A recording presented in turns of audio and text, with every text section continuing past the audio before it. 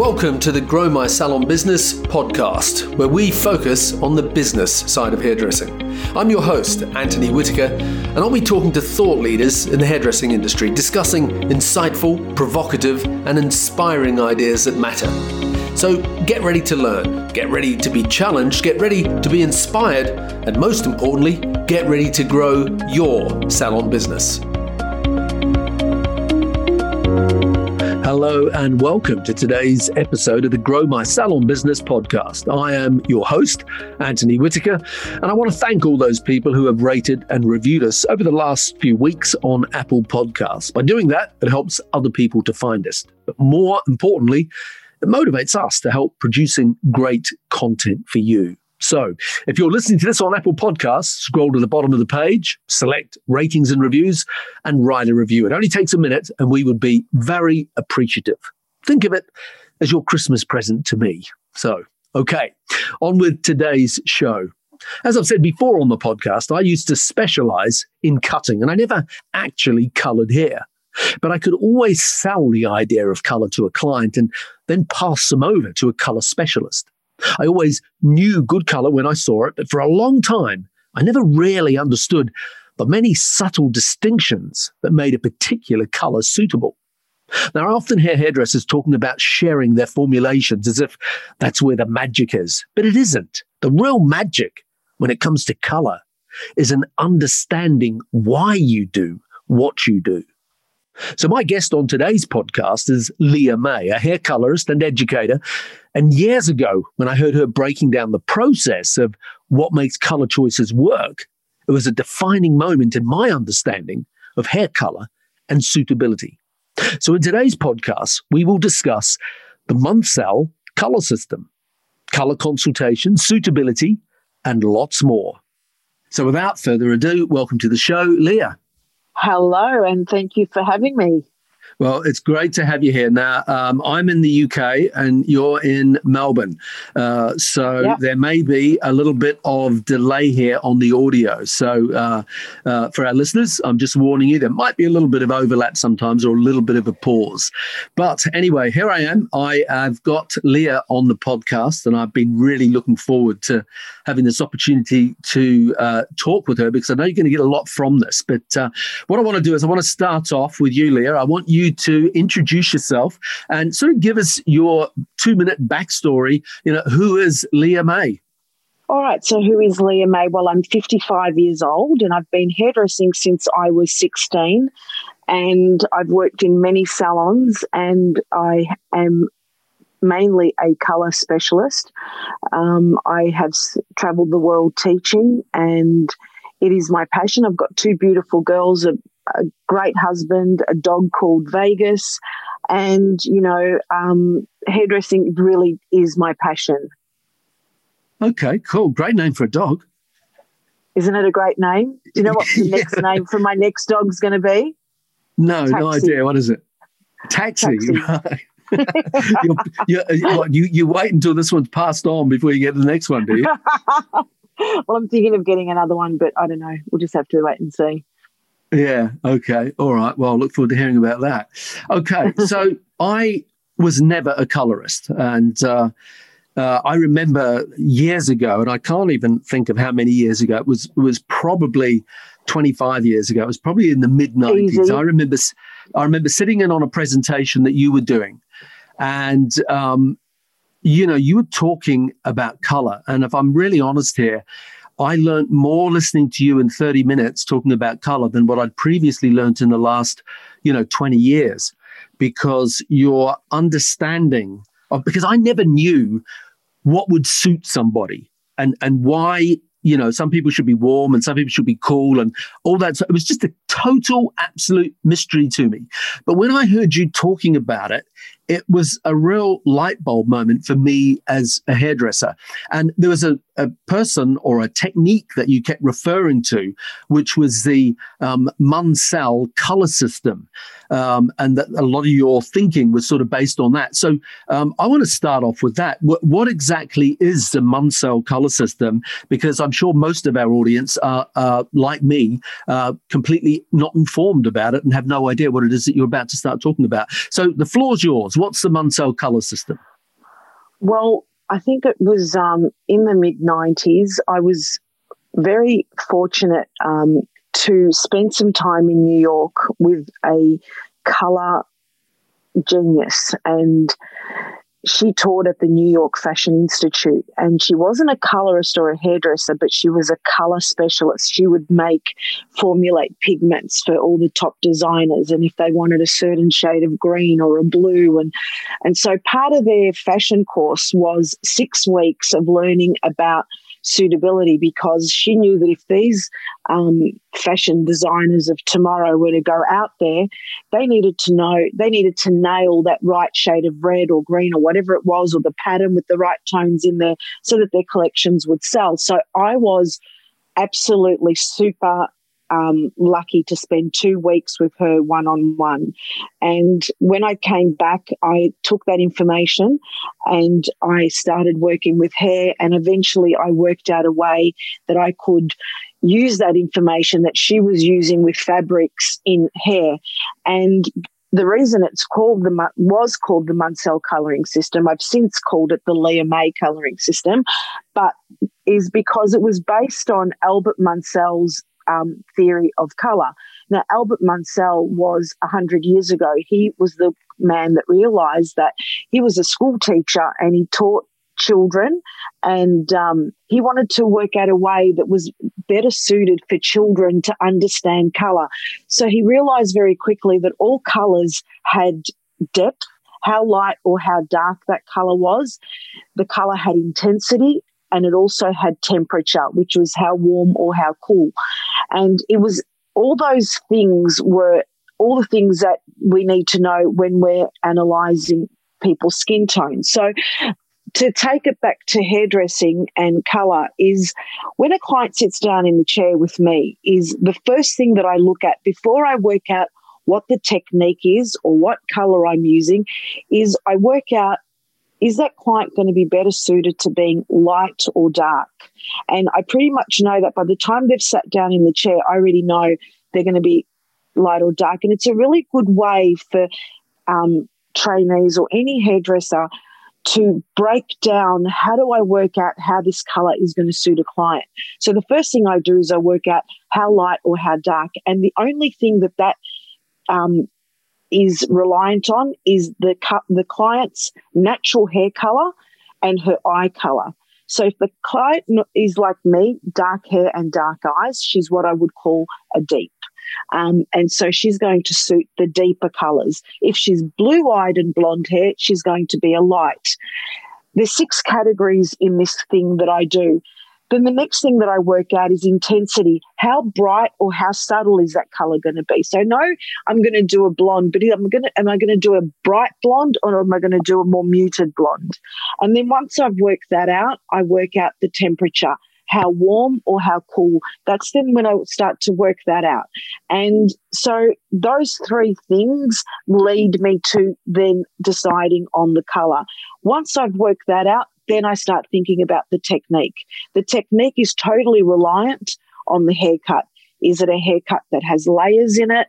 Is it a haircut that's one length? And that's what takes me, and that is the basis of the whole method of analysing hair and my consultations. Okay. Well, that's fascinating. I've got lots of things to ask off the back of that. Because, I used to have a great colorist who you would know his name. I don't know if he's still around or what he's doing, Brian Thompson, who I could talk about color. I could sell color. Okay, so a lot of my clients, a very big percentage of my clients had color. And I could talk about color from the context of saying, do you know what? Your hair would look so much nicer if you had some highlights or if it was a bit warmer or whatever. But I really didn't know what I was talking about. And if the client then went, yeah, that sounds great, I'd love to have that done, then what I would do is I would get Brian along, who was my colorist at the time, and he would take the idea and run with it. And his his finessing of it, he would look at someone that was blonde and he'd say, look, I really like the fact that you're blonde, but it's a little bit cool or it's a little bit warm or it should be more this or it should be more that. Now, to be really honest, I didn't know what the hell he was talking about. But every time he did it and then he brought that person back and sat them down in front of me, I'd look at it and I'd go, yeah, it does look better, but I didn't know why it looked better. Do you know what I mean? So it was this level of understanding. And I find that a lot of young hairdressers are obsessed with formulation, in that they look at a color that you've done and they go, what was the formulation you used?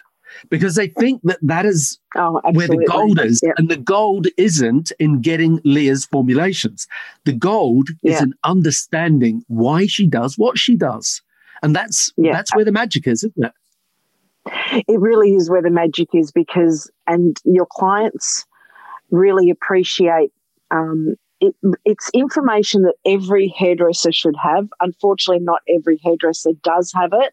And, you know, you're absolutely right. I stopped on my Instagram posts posting formulas, because it really means nothing. Your client that you're going to do is not going to have the same level or the same, you know, color that this client has. So I never post a formula. I do on my page do a lot of little videos that get you to understand. The system that I do is totally about eye color and your natural hair color that you're born with. So, you know, little things, you know, like if you're a redhead, you know, redheads, if you're going to do someone who is a natural redhead, they sit better at a level 6. You know, don't put too much warmth in. Don't put more than 30% highlights in there, or else you're going to illuminate them and they're going to look brighter. You know, just all those little things that you really should know. It's a great way to work. Yeah. So the other thing I wanted to ask you about was this woman that you said you worked with in New York, who wasn't a hairdresser, wasn't a hair colorist, had nothing to do with hair color. No. But her area of expertise was color, you know, per se. And so she must have found that fascinating from her perspective, working with you one-on-one, talking about hair color and skin tones and eye color. I mean, that must have been good for her at another level as well. It totally was. And I'll tell you how I even found out about her. When I was getting married, I went to buy some fabric for my wedding dress. And I remember the girl in the shop said, oh, no, for your colouring, it needs, I forget what she said. She said it needed a white that had more blue in it. And I was like, oh, how do you know that? And she said, oh, because I did my course in New York. And so then she rang the woman, and the woman was like quite fascinated. And at the time I was working in a very high-end salon in Melbourne. And so she sort of Googled me, and, you know, we made it possible. But she analysed thousands of women across America, and she realised that every woman could fit into 6 categories, and they were the categories that Albert Mansell's theory of colour. So always say to people, get into, you know, Google Albert Mansell and learn about all his little things.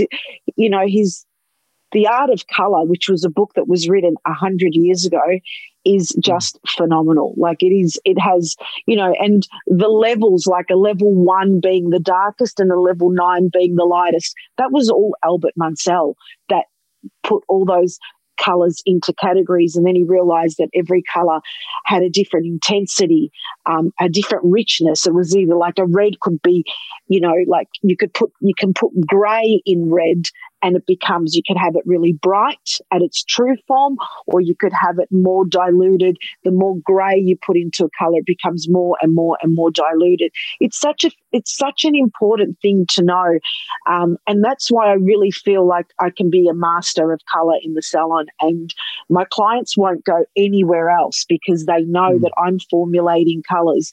And also too, colour is seasonal. So what I do for that client in winter, I'm not going to do that in summer. So I'm always changing and I'm always evolving, but I can do that because I've got the information behind me. The other thing that I never do is I never write my formulas down, unless it's a tint, client with a tint, but I never write formulas down because I want to keep it really fresh and exciting every time I do a client. Okay, that's interesting. So Yeah. I did Google him before we got on this call last night. I spent a little bit of time researching who Albert Mansell was, and I saw there were lots of books, including that book called The Art of Color. But one of the Yeah. things I was surprised about, and I might have, maybe I'm talking about the wrong Albert Mansell, but a lot of his color stuff came from him talking about soil, as in. Right. Yeah. Soil, and he was talking about grading the different levels of soil or something, that was his, where it came from. Yeah. There's a lot on him. He was an extremely deep thinker. Yeah. Yeah.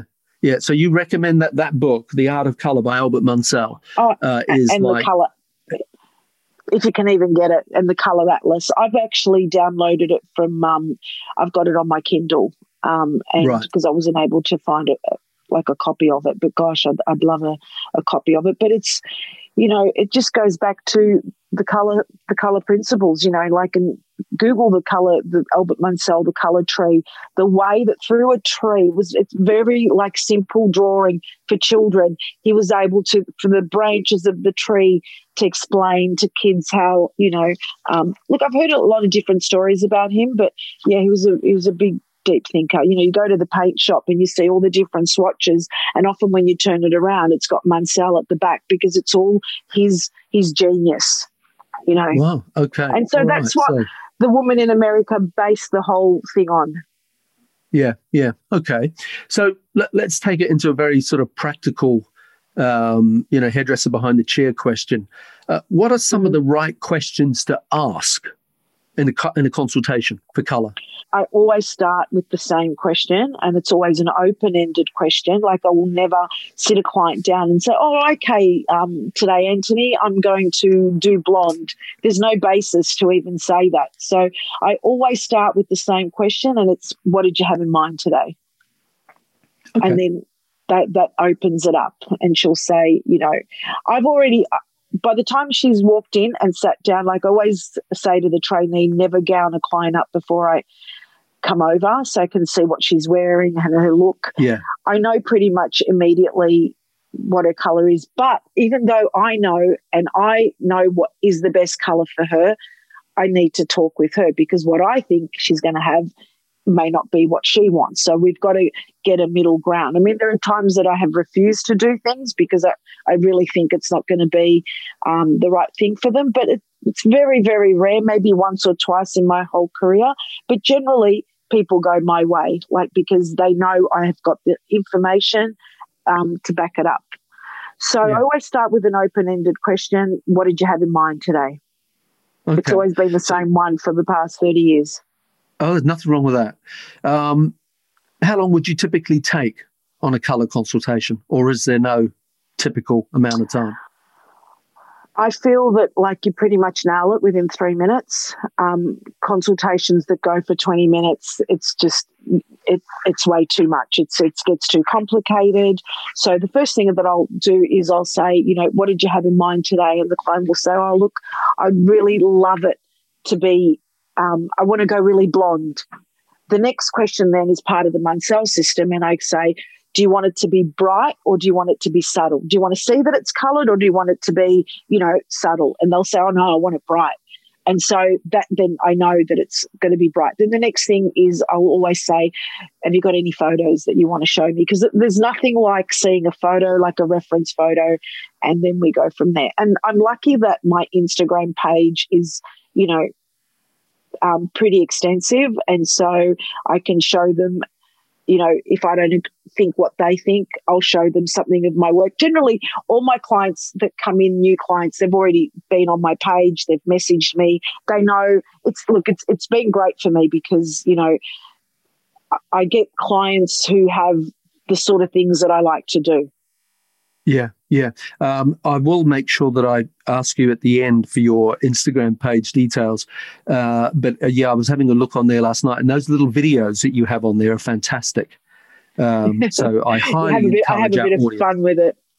Yeah, I highly encourage the audience to make sure you go and check those out, because I know you can only listen to what we're talking about at the moment, but when you look at the videos, you can sort of, you can see what we're talking about as well. So it sort of does pull it all together. Do you charge for consultations if a client just pops in? No. And wants a colour? No, never charge for. No, I don't charge for consultations. No, not at all. It gets booked in a 15-minute spot. At the back of an appointment or at the start of one. If it's someone who, sometimes I get some clients who are really nervous about colour, and then I'll do a half an hour spot. But no, I don't charge for it. I'm pretty fair like that. I want that client to come in. I want her to feel comfortable. I want that colour. My main concern every time is for that client that's sitting in the chair, for that, my colours can take up to 4 hours, is for them to feel that they are the most important thing in the salon. And if that means that they come in more comfortable because they've been in the day before for a consultation, that's fine. But not many of my clients come in for a consultation before. They come in and it's all done on the day. Like, you get one or two, but it doesn't happen a lot. Maybe you get one a month that feels like she needs to come in before, but most clients will sit in a chair. They already know who they're going to. They know the level of expertise that I'm at, often recommended by a friend, that sort of thing. Yeah, okay. And, you said that you often will take up to 4 hours for things, which I totally get these days in particular. Do you charge for time, or do you charge, for specific services? How do you work out your pricing sort of structure? I charge by the time. Yeah, absolutely. But if I say like 4 hours, that's not 4 hours like with me. So I have an assistant who is, and sometimes you're only as good as your assistant. My assistant is just absolutely phenomenal. And she then, once I get a lot of corrections. Like I get women that come in with really quite, tortured hair, and they walk out honestly looking like they've got brand new hair. Now, sometimes that can take me an hour and a half or 2 hours to put the colour in, but that's just the start of it. Then it's how it's rinsed out at the basin, because if I'm doing something that, I'm putting really clean blonde and then I'm putting massive lowlights, that's so important how those colours are rinsed at the basin, because if the brown gets on the blonde, so it's so labour intensive. And I've never had anyone when they've walked out and said, wow, that wasn't worth every penny of what it was worth. Well, I'm a Virgo, so everything. I'm a perfectionist at everything that I do, and I like to have the people around me do the right thing by the clients. And I'm lucky because I've always worked in salons that work that way. And I've always worked with really great cutters because, you're only as good as the haircut. The colour will come to life with a great haircut. Yeah. Okay. All right. Let's, you talked about sometimes you'll have someone whose hair comes in and they're completely trashed and they walk out looking like they got brand new hair. But I want to talk a little bit about product technology and changes in that. And it also links in with what you said before about sometimes you refuse to do somebody because you don't think it's going to work for them. And one of the changes that's happened in the market in the last 10 years is this new product category that started with Olaplex. And now there is, every brand has got some sort of Plex type product. So how much of a difference have Plex type products made to what you can do as a colorist and for what clients expect? It's totally, taken it to the next level. Like I remember when Olaplex was first getting made and I was watching Tracy Cunningham's page in LA and she'd only just got it and she was, playing with it. It was at the very, very early stages, and definitely that changed the world of colouring hair for sure. And, I don't use that brand anymore. I use another one that's more of an oil base because it's just new technology all the time. And I really won't work without it. So I'm very specific on my Instagram page. I'm always talking about the products that I use. And so when the clients come in, they already know about it. They're like, am I having the treatment? And I'm like, yes, because, using the plexus really allows you to take the hair to places that you could never have taken 10 years ago. And, even the products that we're using now, the bleachers, the balayage bleachers, I mean, people that know me know that I teach balayage across Australia. It is my forte. I developed a way of getting balayage quite light, and I developed a technique called split weave balayage. And, once upon a time, the French balayage artists were only, balayage women that were like light, a 7 level, because the product just wasn't strong enough. But now you're getting balayage products, that have got the clay mixed in with it, and brunettes like me can come in and have a beautiful balayage, and, it's not going to happen in one visit, but, those colours happen in 3 visits. That's what I always say to people who like hairdressers, be honest with your clients. I'm always telling clients that colour that's quite light, if you're dark, that's 3 visits. That's not going to all happen today, so yeah. So what I'm trying to understand with your pricing is, that you basically charge for time, so you have an hourly rate of, whatever it is. I'm just going to pull a number out of the air. Let's say you said, well, my hourly rate is $300 an hour. So within that hourly rate, do you include whatever you need to do? So in other words, I need to put a Plex treatment on, that's included. I need to mix up more product, that's included. Or is that as well as your hourly rate, if I'm making any sense here? Yeah. So when I'm doing clients, it works in a half an hour block, half an hour, 1 hour, 1.5 hours. So it doesn't matter how much product I need. That's all included in that time. The only thing that is an upsell is the treatment that we use. So I will then say, can I put a treatment in that? And, so then if I have to use, depending on how much I use, then that's the only upsell. But if I have to tone or, put a gloss on and whatever it is, everything that is used in that product is included in my hourly rate. Yeah, absolutely. Gotcha. Except for the treatment. Right. Okay. All right. Let's talk about PPD. I'm really noticing these days that at a really rapid rate, that people are becoming so much more aware of chemicals, whether it's in hair product or what they're putting on the skin or what they're putting in their mouth as far as food and stuff goes. How important are the changes, to do with allergies and all this sort of stuff in the chemical side of hair product? Are you getting clients ringing you up and saying, what is the color you're using? Is it free of this or free of that? Because there's a lot of publicity these days about carcinogens and all this sort of thing. What are your thoughts about that? Well, definitely you want to try and use the best products that you can get your hands on, and we do in the salon. We don't get a lot of people asking. Every now and then you get someone that asks and you say yes, and you give them the whole story, and they might want to look at what the ingredients are in there. But I think my clients just trust that I'm going to use the best products that I can for their hair. But no, I don't get a lot of questions, but there is the occasional one. Yeah. Do you think people, when it comes to hair color products, are looking more now for organic products and, PPT free and all this sort of stuff, or not necessarily? They're just more interested in the end result? The one thing that above everything that clients always ask is it cruelty free? That is the big one in our salon. That's one of the things that clients are often asked, is it cruelty free products? And we're like, yes, absolutely. Then we'll show them, the packaging and all of that. But definitely clients do ask that. Yeah.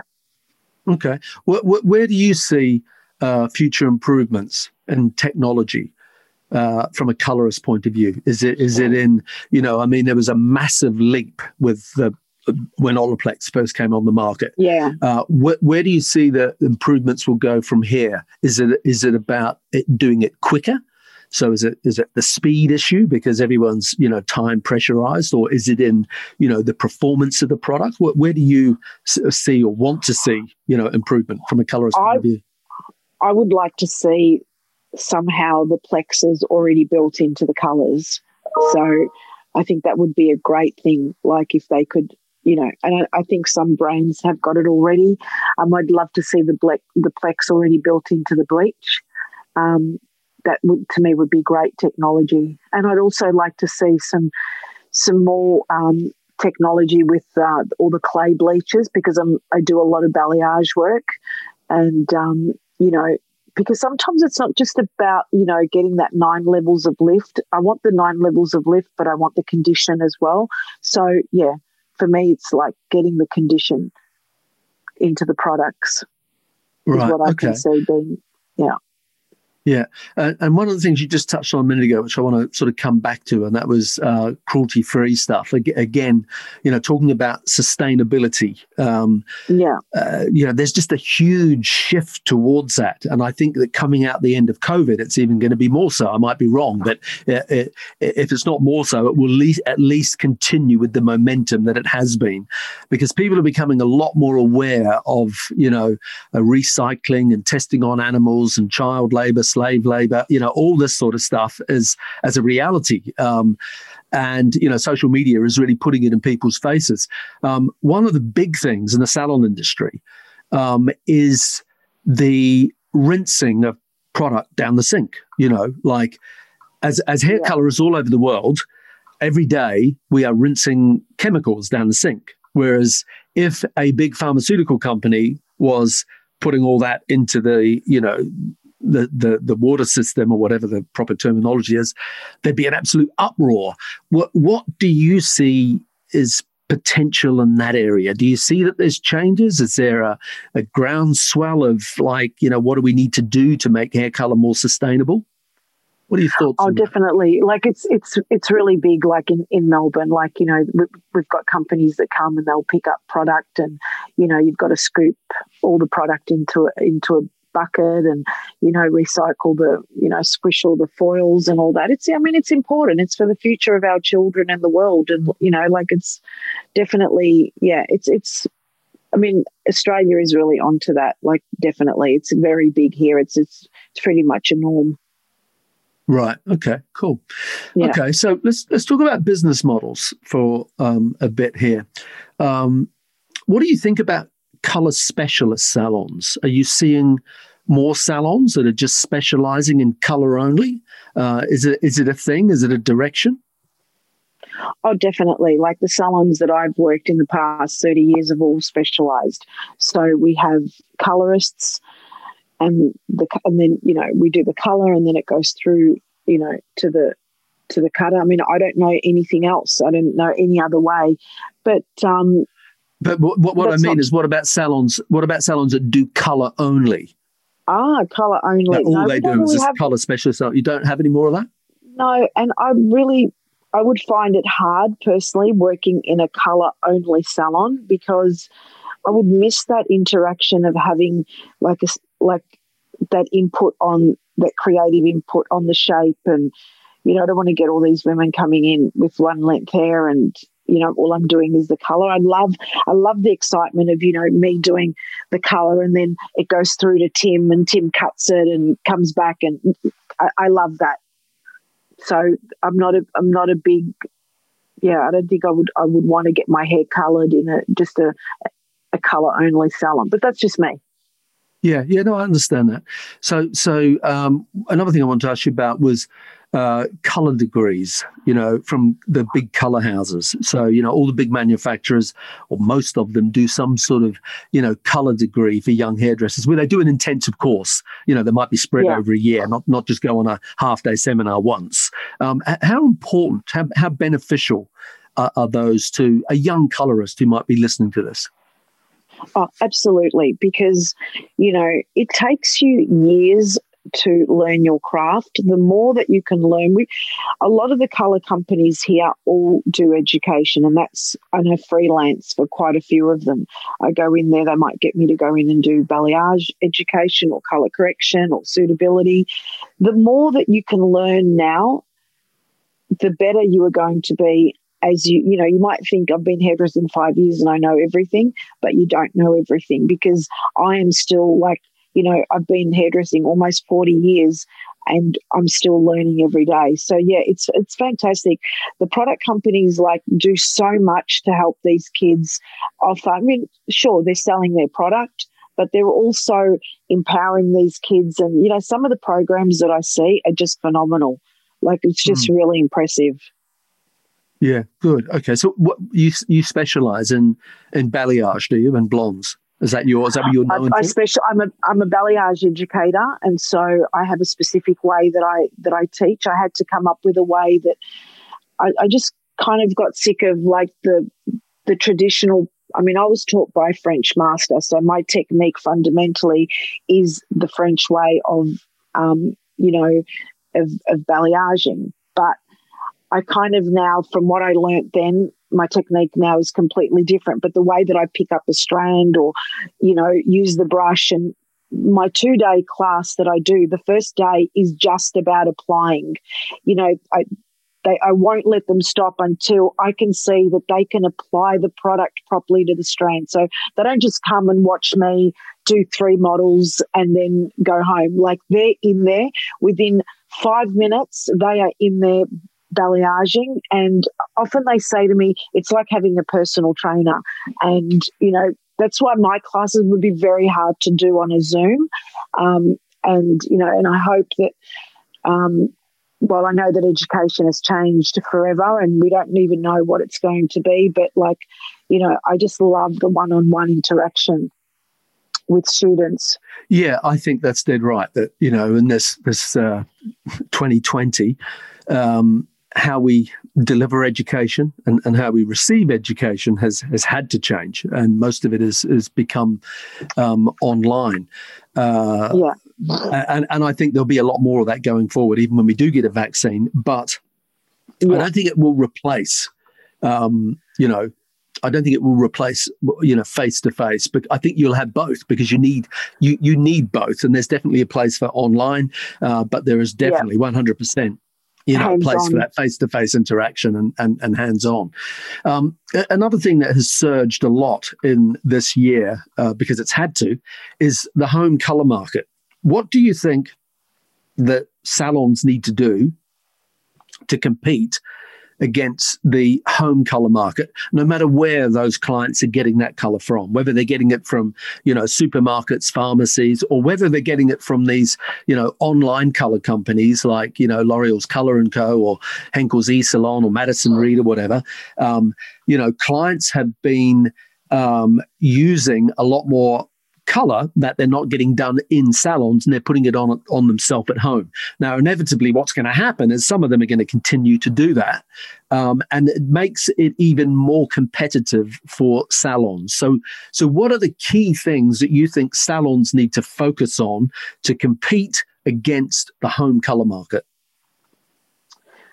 Well, I just think, with that whole home colour market, I mean, we've just been in 16 weeks of lockdown here. And, I did a little bit of it, the click and collect, where clients could come. But that was just because we were in lockdown. But I certainly wouldn't be, I'm not a fan of it at all. What can we do? Well, we just keep learning, being the best that we can be. There's no comparison. There's no... if I'm going to go online and talk to someone over a Zoom to pick a tone for me, I'm not that person. There are going to be people that are going to do that, and that's fine. Everybody does what they want to do. But, I think all of us that are educating ourselves and are good at what we do, we really don't have much to worry about. I don't find that even a threat for me. Okay.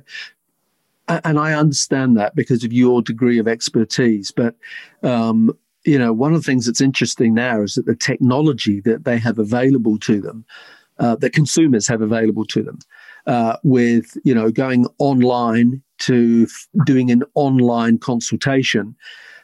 Some of those consultations are amazing.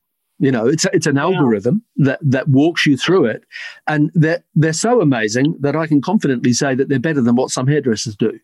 So, so that's the challenge to me, is that hairdressers need to really make sure that they lift their game when they're behind the chair doing consultations. Because if you're not lifting your game, the algorithm's going to wipe you off the floor.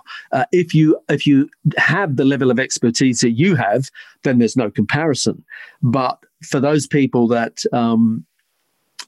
haven't mastered the skills that they really need to have mastered, they have a problem. So it is all about ongoing education, and always it's what you've really talked about. Absolutely. Through this, about refining your ability all the time. Yeah, absolutely. They need to.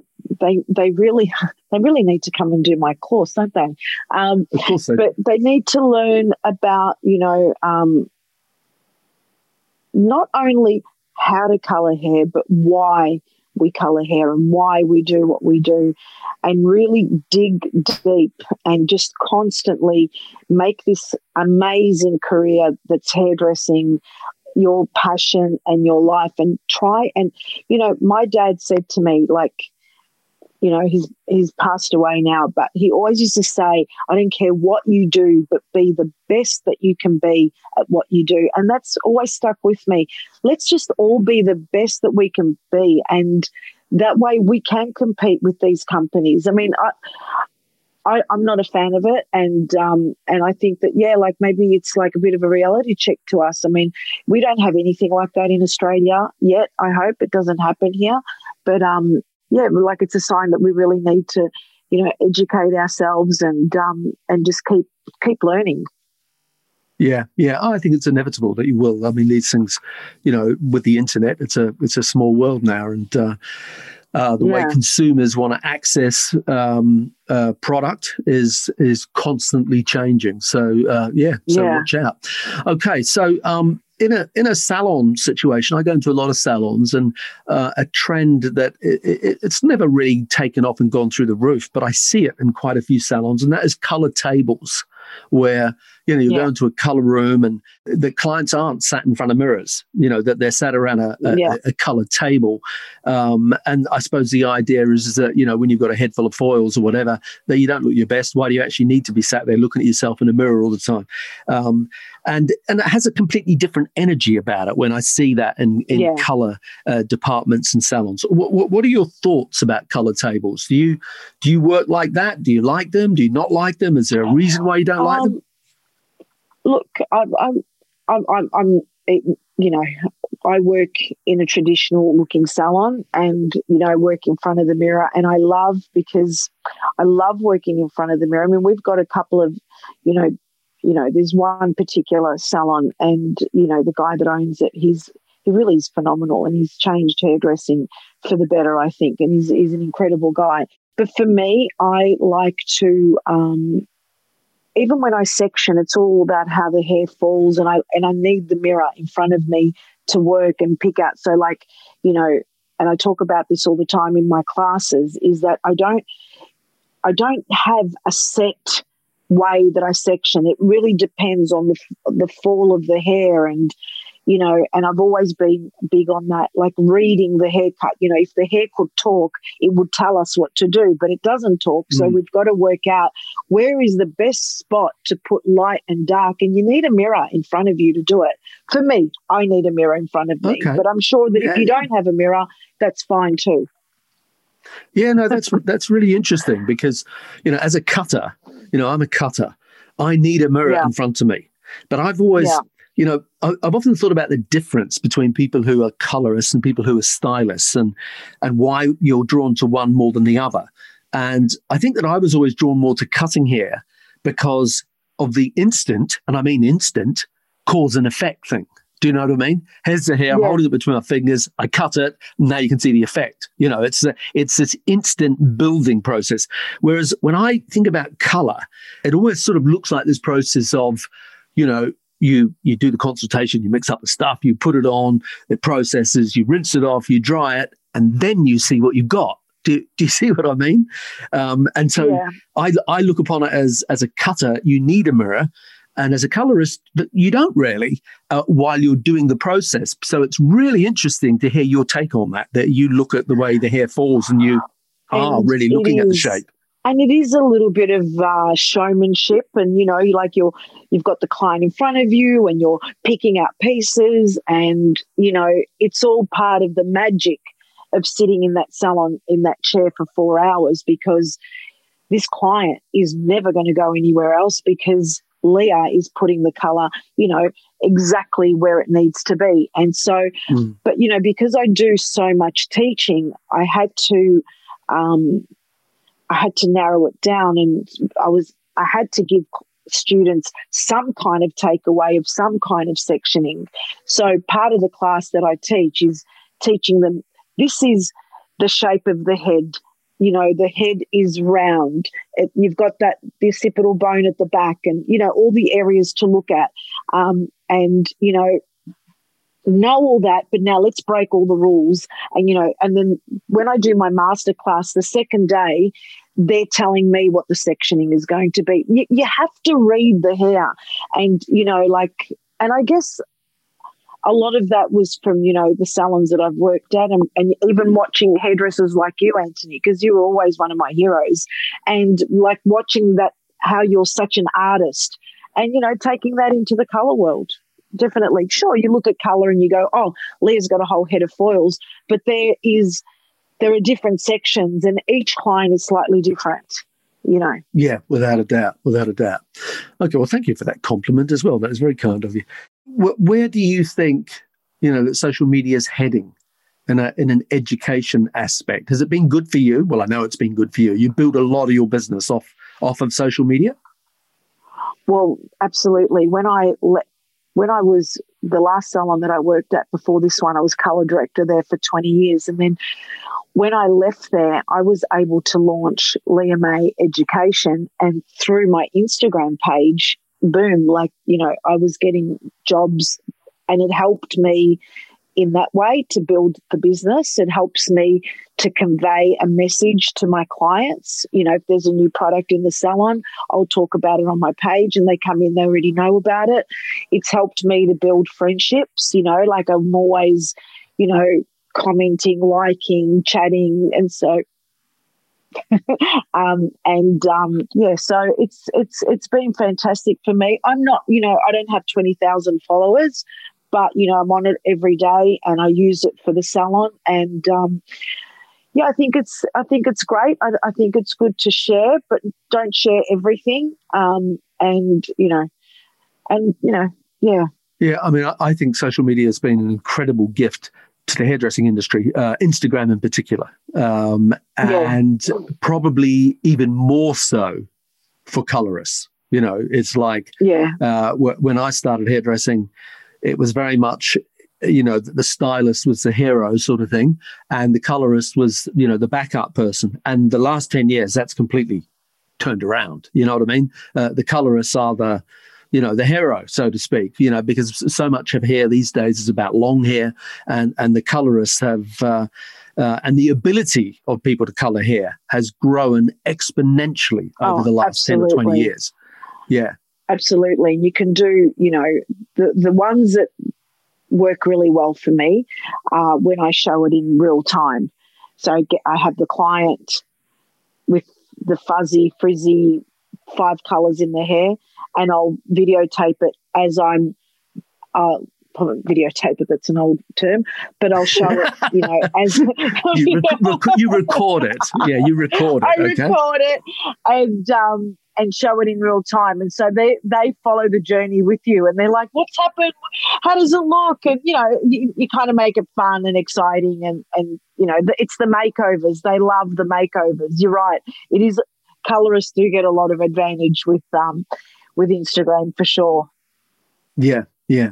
Okay. So last thing, if you were listening to this and you're a young, 20-something-year-old colorist, no, not a colorist, you're a young 20-year-old something hairdresser, and you're thinking of specializing. What would your advice be? I always have the one regret that, I never learnt how to be a cutter and a stylist. I would say learn everything and make sure you're great at everything and then specialize. Sometimes I wish I could dry my clients, but, I'm just too busy doing colour back to back. But I would say specialty work is fantastic, but know everything as well. Know how to cut, how to dry, and all of that sort of stuff, how to style as well. Absolutely. Okay, cool. All right. So we've referenced your Instagram account a couple of times. Do you want to say what it is or any of your social media platforms? And I will also make sure that I put these links on to the Grow My Salon Business website and on the show notes for the podcast. So what are your social media handles? So it's the one is Leah May Koa, LIAMEI Koa. And that's my main one. I have a few private ones, but they're for students that have already done classes. I would say, get on there and watch the IGTV videos that I do, and especially the ones about suitability. I've got a great one that I did a couple of weeks ago on redheads, another one on brunettes, and in there, just take you step by step on how to, learn a little bit more about the Munsell colouring system. And I give that all away for free because I think it's great for hairdressers to know all that stuff. Yeah, definitely. I do too. Yeah. Okay. Well, if you're listening to this podcast with Leah May and you've enjoyed it, then please do me a favor, take a screenshot on your phone and share it to your Instagram stories. And please also write us a review on Apple Podcasts. We'd really appreciate that because it makes it easier for other people to find us. So to wrap up, Leah May, thank you so much for being on the Grow My Salon Business podcast. Have you got any final words for our audience? Well, what I can say is keep learning, keep bettering yourself. And, it's been a really tough year for all of us, but we've got this, here we're doing the best I am doing the best that I've ever done in my whole career because I'm putting 100% into it. So we've got this. And, thank you so much, Anthony, for having me today. My absolute pleasure. Thank you very much, Leah. Thank you for listening to today's podcast. If you'd like to connect with us, you'll find us at growmysalonbusiness.com or on Facebook and Instagram at growmysalonbusiness. And if you enjoyed tuning into our podcast, make sure that you subscribe, like, and share it with your friends. Until next time, this is Anthony Whitaker, wishing you continued success.